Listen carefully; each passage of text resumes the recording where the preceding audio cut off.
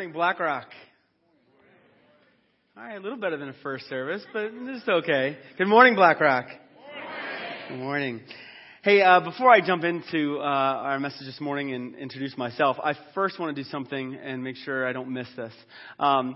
There are two families here in our church who I am very thankful for in the ways that they have impacted the kingdom of God here and have served in our church. And they are moving, and this is actually their last Sunday, and that's the Hiders and the Johnstons. And we love them so much, and we just pray God's blessing on their lives as they kind of transition to a new place, to serve Him there and impact the kingdom where He leads them. So if you see them, Scotty and Maggie or Craig and Robin, please make sure to say goodbye and give them big, huge hugs. But my name is Tim Blow, and I am the lead director of student ministries here at BlackRock. And we're just so excited to be here and to share God's word with you. And I just want to say, if you are a student or you're a parent of a student who has never been a part of our student ministries before, can I just encourage you, check us out this fall. Just give God a chance to see what He might want to do in your life. And if you're an adult here and you're saying, hey, I might be interested in serving in student ministry. Well, let me tell you, this is one of the most amazing opportunities for you to invest in the life of a young person who's moldable and shapeable and who can do amazing things for the kingdom of God. So if you're interested in getting involved in that, I want to encourage you, head to the hub. It's our little room kind of behind the cafe. Meet a guy named Andy Schnepp. He's on staff with us here at BlackRock, and he'd love to kind of tell you more about how you can get involved in our ministry. Again, thank you for letting us be here today. I love God. I love students, smells and all. And you've had a chance to see a small portion of the amazing students that we get to minister to and pour into. There's one more of those students, and he's sitting right behind me, and that's Josiah Kish. And he's going to kind of be tag teaming with me here this morning on our message today. And we're just excited to be here and to serve God in this church. And before I do anything else, I just want to stop and pray. So let's pray. Gracious God, we thank you that you are God who loves us. That God, you are a God who, Lord, has given us the freedom to worship with all that we have. And God, I pray right now that your Spirit would just continue to fill this place, to fill the hearts of those in the seats. God, you would speak through Josiah and I, God, to just give your word in a way that is life-changing, a way that brings freedom. God, I pray that there would be people when they leave this place would be free today. God, thank you for all of this. In the name of your Son, Jesus Christ. Amen. Well, if you have your Bibles, your devices, please jump to Galatians chapter 5. That's where we're going to spend most of our time this morning. And you can kind of jump in, and we're going to jump right into this behind me. So Galatians chapter 5, verse 1 says this. It says, "For freedom Christ has set us free.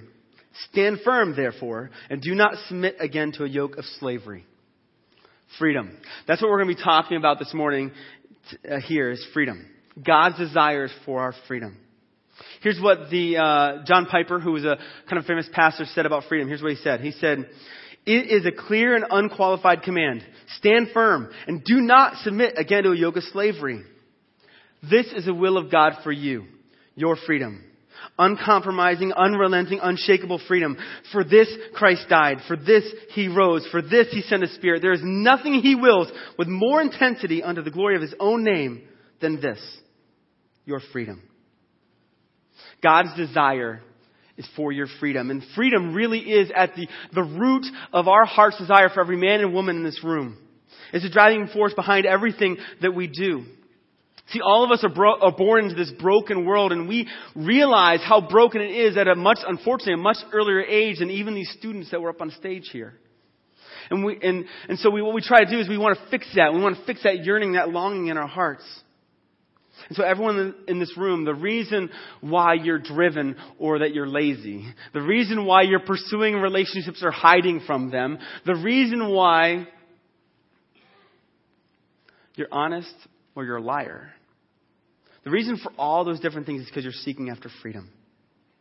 Freedom from the things that haunt you. Freedom from the things that are gnawing inside of you. Freedom from the things that weigh you down. Freedom from the inner turmoil inside of you. Freedom. That's why Jesus had to come.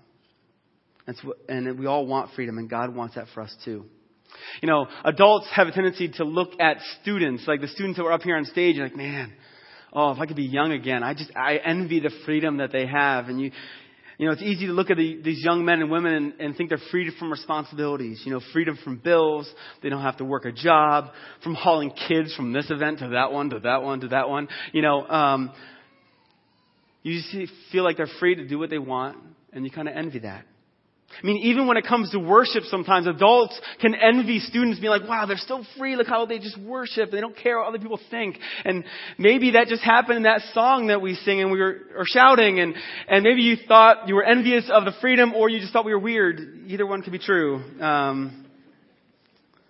But what's interesting about this mindset of freedom is I almost guarantee you a lot of students view you in the same light. And they say you as the one that's being, us adults as being free.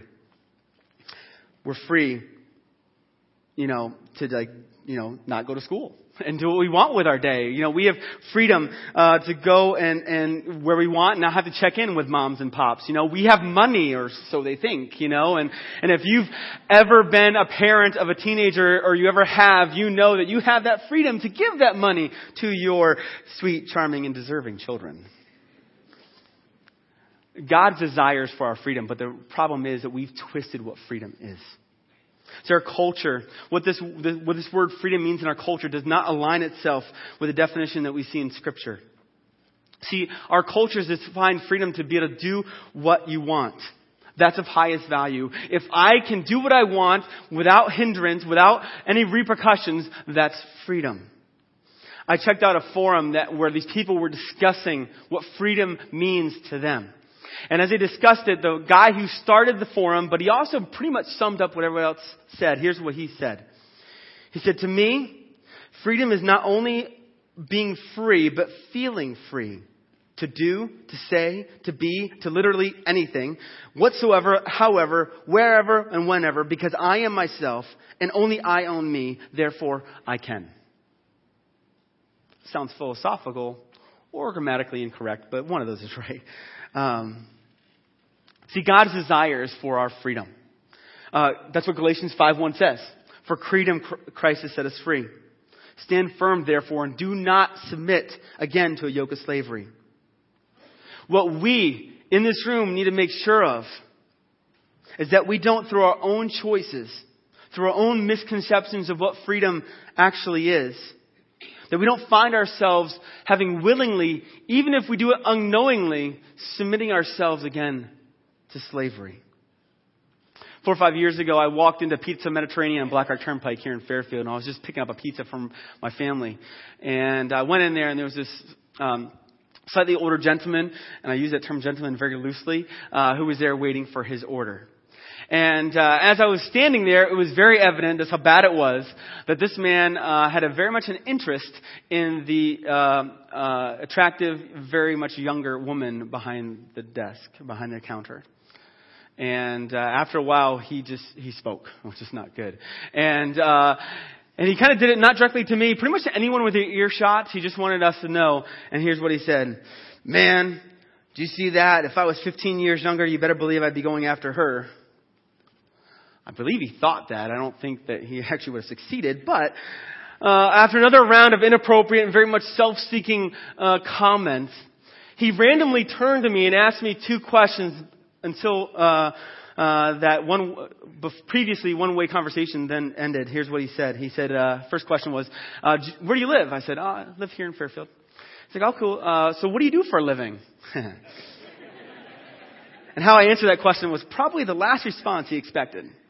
I said, oh yeah, I'm actually a pastor over at Black Rock Church.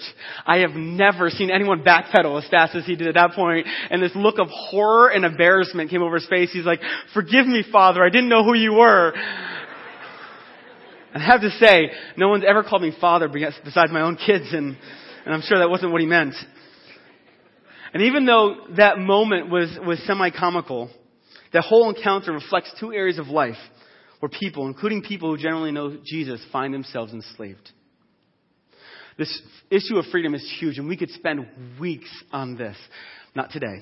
But what we're going to do is we're going to look at Galatians 5 and see the 2 different areas of life that God wants to give us freedom. That first area of life that God wants to do this in is freedom from religion. And Josiah is going to come up now and teach that to you. Hey, that works. All right. Sorry, testing out the mic. Good morning, everyone. Good morning. I'm Josiah, if you haven't heard him. And I would like to say to everyone, welcome to Black Rock. And thank you so much for being here this morning. Also, thank you for letting me, like a high school student, and Tim Blow talk to you this morning. It's such an honor to do this. But let me jump right in. So, I would like just to start this, message off saying two things. One, I'm not really going to be too funny this morning. Mostly, if you know me, I like to joke around. I'm never serious.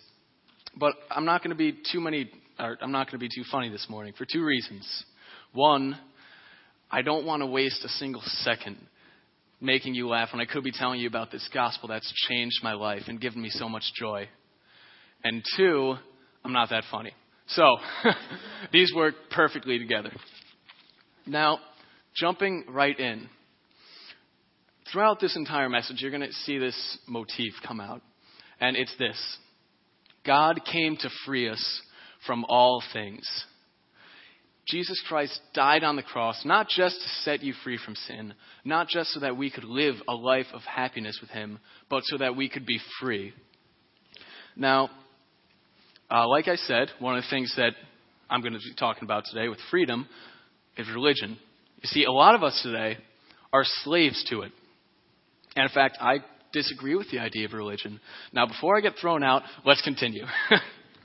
I get this from Galatians 5, chapter 2, where it says, "Look, I, Paul, say to you that if you accept circumcision, Christ will be of no advantage to you."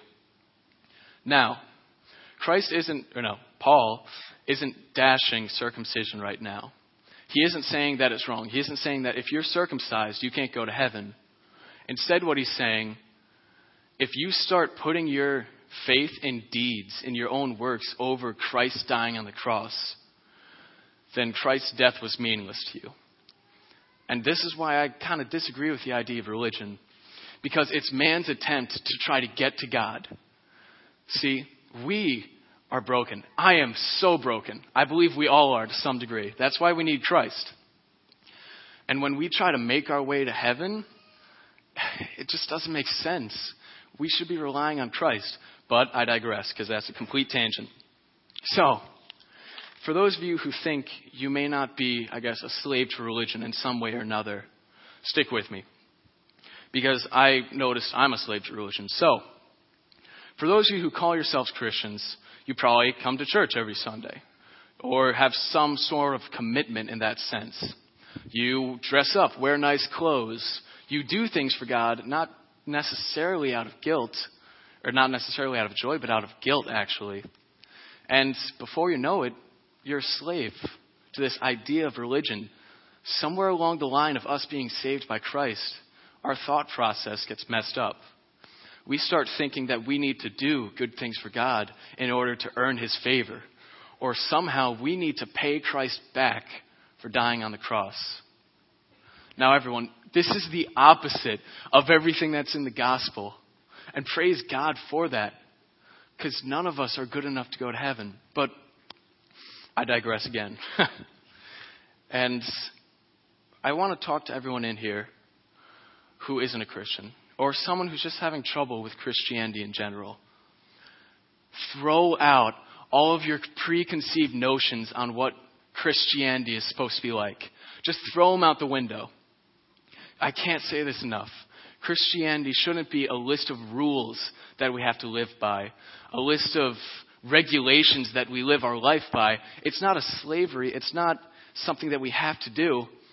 It's a relationship with God, a relationship with a guy who loves us more than life itself. And it's a relationship with the guy who died for us. Now, I'm going to speak again just to everyone, Christians, non-Christians alike, everyone. I can't say this enough.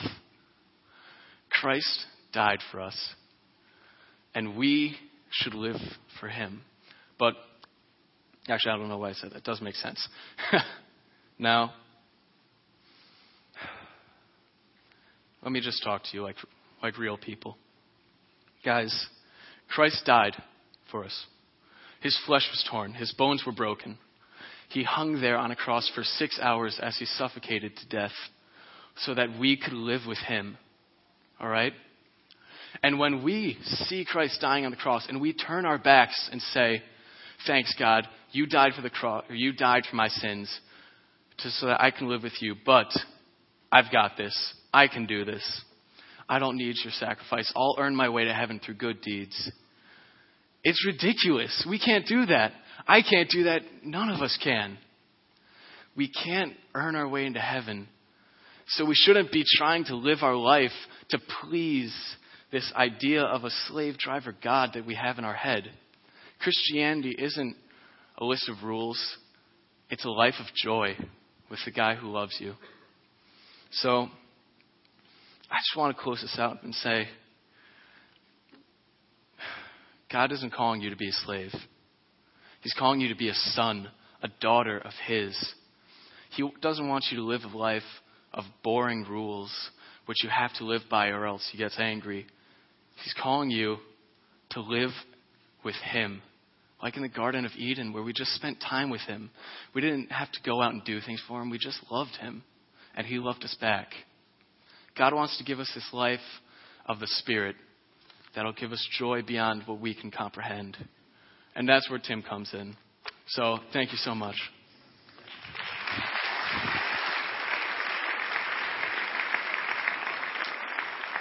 So at the close of an important speech to Congress in January 6, 1941, President Franklin D. Roosevelt basically laid out his vision for a post-World War II world, where he described 4 different freedoms that he saw were essential to life. Freedom of speech, freedom of worship, freedom from want, and freedom from fear. And unfortunately, in many ways, these freedoms aren't all that more present in the world today than they were in 1941. Because the reality is our world needs a different type of freedom, a fifth freedom. People, mankind, in order for us to truly be free, we need to be free from ourselves and the tyranny of our sin. See, the other area of life that God wants us to experience freedom is a freedom from self. And we're going to pick back up in Galatians chapter 5, verse 13. And here's what it says.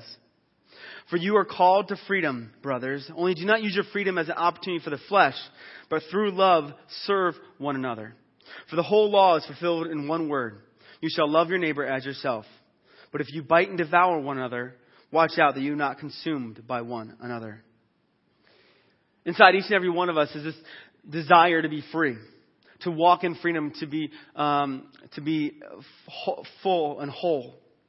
And we try to pursue this, we try to chase this, but at the same time there's this opposite force that's happening, and it jumps in there. It says, no, I'm going to get freedom and wholeness by pursuing what I want, what I'm after, and what makes me happy. And although we want freedom and wholeness, we constantly buy into this exposed lie that somehow going after our own pursuits and what we want is what's going to fulfill us. And all it does is tell this story that we so often fall into.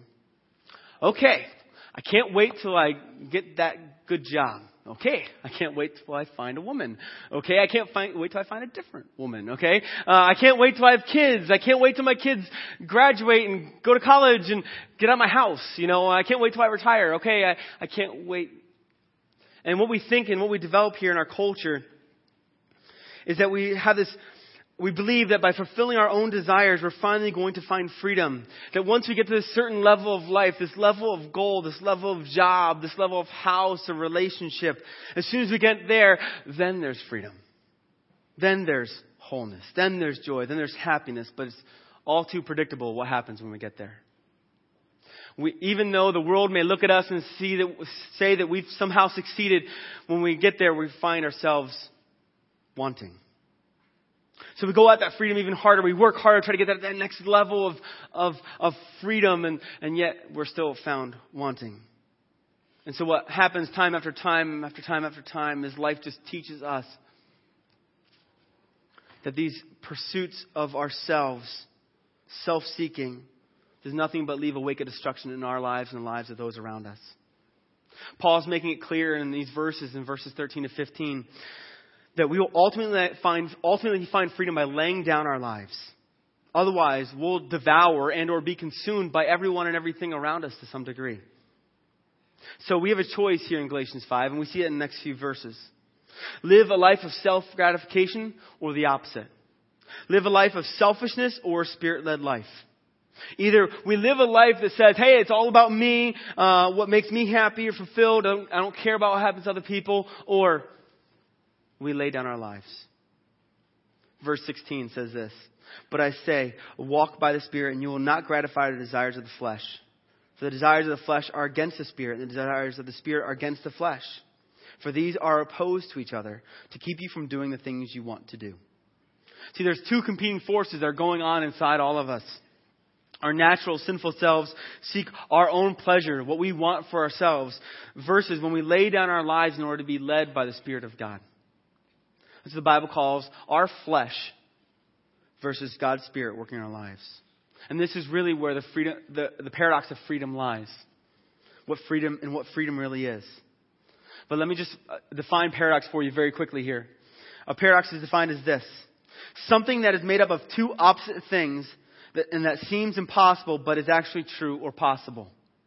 Something that's made up of two opposite things and that seems impossible but is actually true or possible. See, our world is telling you and I that, and we so often fall into the trap, that I will experience true freedom when I just do what I want to do, when I want to do it, where I want to do it, and it's all for me. But the picture we see in the Bible looks a bit different. According to God's Word, in order to be free, I must forget about me. In order for me to be free, I got to forget about me. In order for me to not get that free, in order for me to get that freedom I really want to have, I need to realize it only comes from God. Jesus paints this picture for us in Mark chapter 8, verses 34 and 35. He said, if anyone come after me, let him deny himself, take up his cross, and follow me. And whoever would save his life will lose it, but whoever loses his life for my sake and the gospel's will find it. What Jesus is saying here is that if we do our best to look out for ourselves and make our own way, look out for number one, then we're just going to find ourselves wanting. But if we lay down ourselves and our lives and instead live according to the Spirit of God, and we love God and love others as He's calling us to do, that's when we can truly find freedom in life and what we were created to have.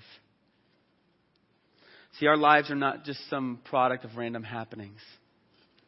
The Bible says that we were created.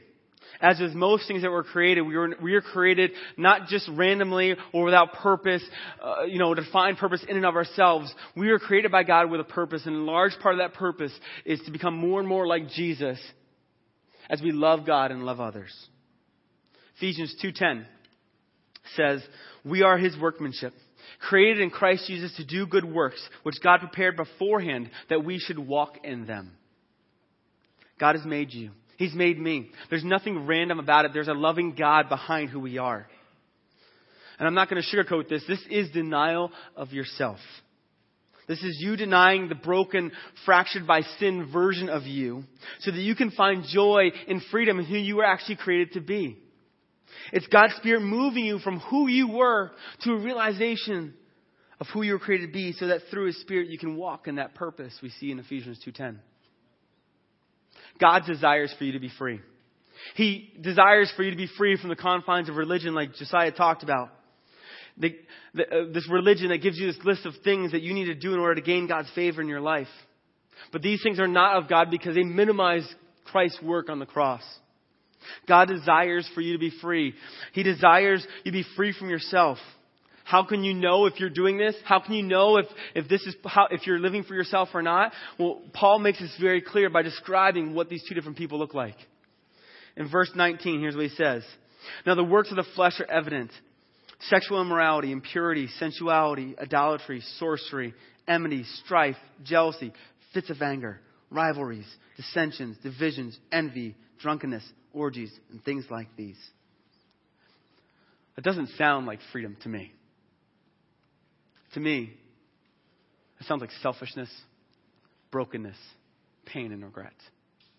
There's nothing about that says freedom. But then Paul goes on to lay out what a freedom person who has laid down their life, what that looks like, the fruit of their life. And here's what he says in verse 22. But the fruit of the Spirit is love, joy, peace, patience, kindness, goodness, faithfulness, gentleness, self-control. Against such things there is no law. Again, love, joy, peace, patience, kindness, goodness, faithfulness, gentleness, and self-control. You may have not known what freedom looked like before today, but I bet you think this is what it feels like. Love, joy, peace, patience, kindness, goodness, faithfulness, gentleness, and self-control. So where does this all begin? Where does freedom begin? How do we get there? Ephesians 2:10 shows us that we're created with purpose, but the two verses leading up to that tell us how we get there. And I don't think that's by accident. Ephesians 2:8-9 says, "For by grace you have been saved through faith. And this is not your own doing. This is a gift from God. Not a result of works that no one can boast." Freedom begins with Jesus. Not with steps. Not with fixing all your self-centeredness. It begins with Jesus. It's sustained by Jesus. Freedom ends with Jesus. It is the work of God's grace in your life, not the work of your own hands. Not what you seek after. It's a free gift for everyone. It's by God's grace through Jesus you can experience freedom today. For some of you have a relationship with Jesus. You've experienced that free gift we see in Ephesians 2, but for some reason, contrary to Galatians 5:1, you've allowed yourself to fall back into slavery again. So whether you're trying to get in good with God through religious acts or living to please yourself, decide this day to drop that. To drop what's enslaved you once again. Believe that there's nothing that you need to do to earn God's favor. Believe that you are His son and daughter, that He's done everything for through His death of His Son on the cross. There's nothing you have to do except for live in the freedom that He's given to you. See, the truth that living for yourself, that the truth is, living for yourself will always leave you wanting. Stop buying into the lie. Realize what the truth really is. Because that lie will eventually chain you down and keep you from experiencing the life that God has called you to live, even if you are a Christ follower here. Turn this over to Jesus and ask the Holy Spirit to do a work in your life. Maybe even today after this service you come forward and get prayed for. There's men and women who would love to pray God's Spirit into your life. There's one more person I want to just address before I let you guys go. And that person, maybe that's you this morning, and you're here, and you're stuck. Like all of us at one time, you are stuck in your sin. You're a slave to your sin. You long so much to be free. Perhaps this is even the first time right now in this room that you've known that you want to be set free. You want to be free from your sin. I encourage you today to place your faith and trust in Jesus Christ, your Lord and Savior. Place your trust in the one who is the only one who can give you life and set you free. He loves you so much and desires you to free. And God's proved that through the fact that He sent His Son to die for your sins. And all you have to do to have salvation, to have life with Him, is to accept that. Place your trust in Him alone today. Let's pray. Gracious Father God, Lord, I just want to quickly, God, thank You for our time here this morning. And God, I pray if there is anybody here this morning who longs and desires to let go, be set free from their sin, to not be a slave any longer, God, I pray right now that they would ask You to set them free.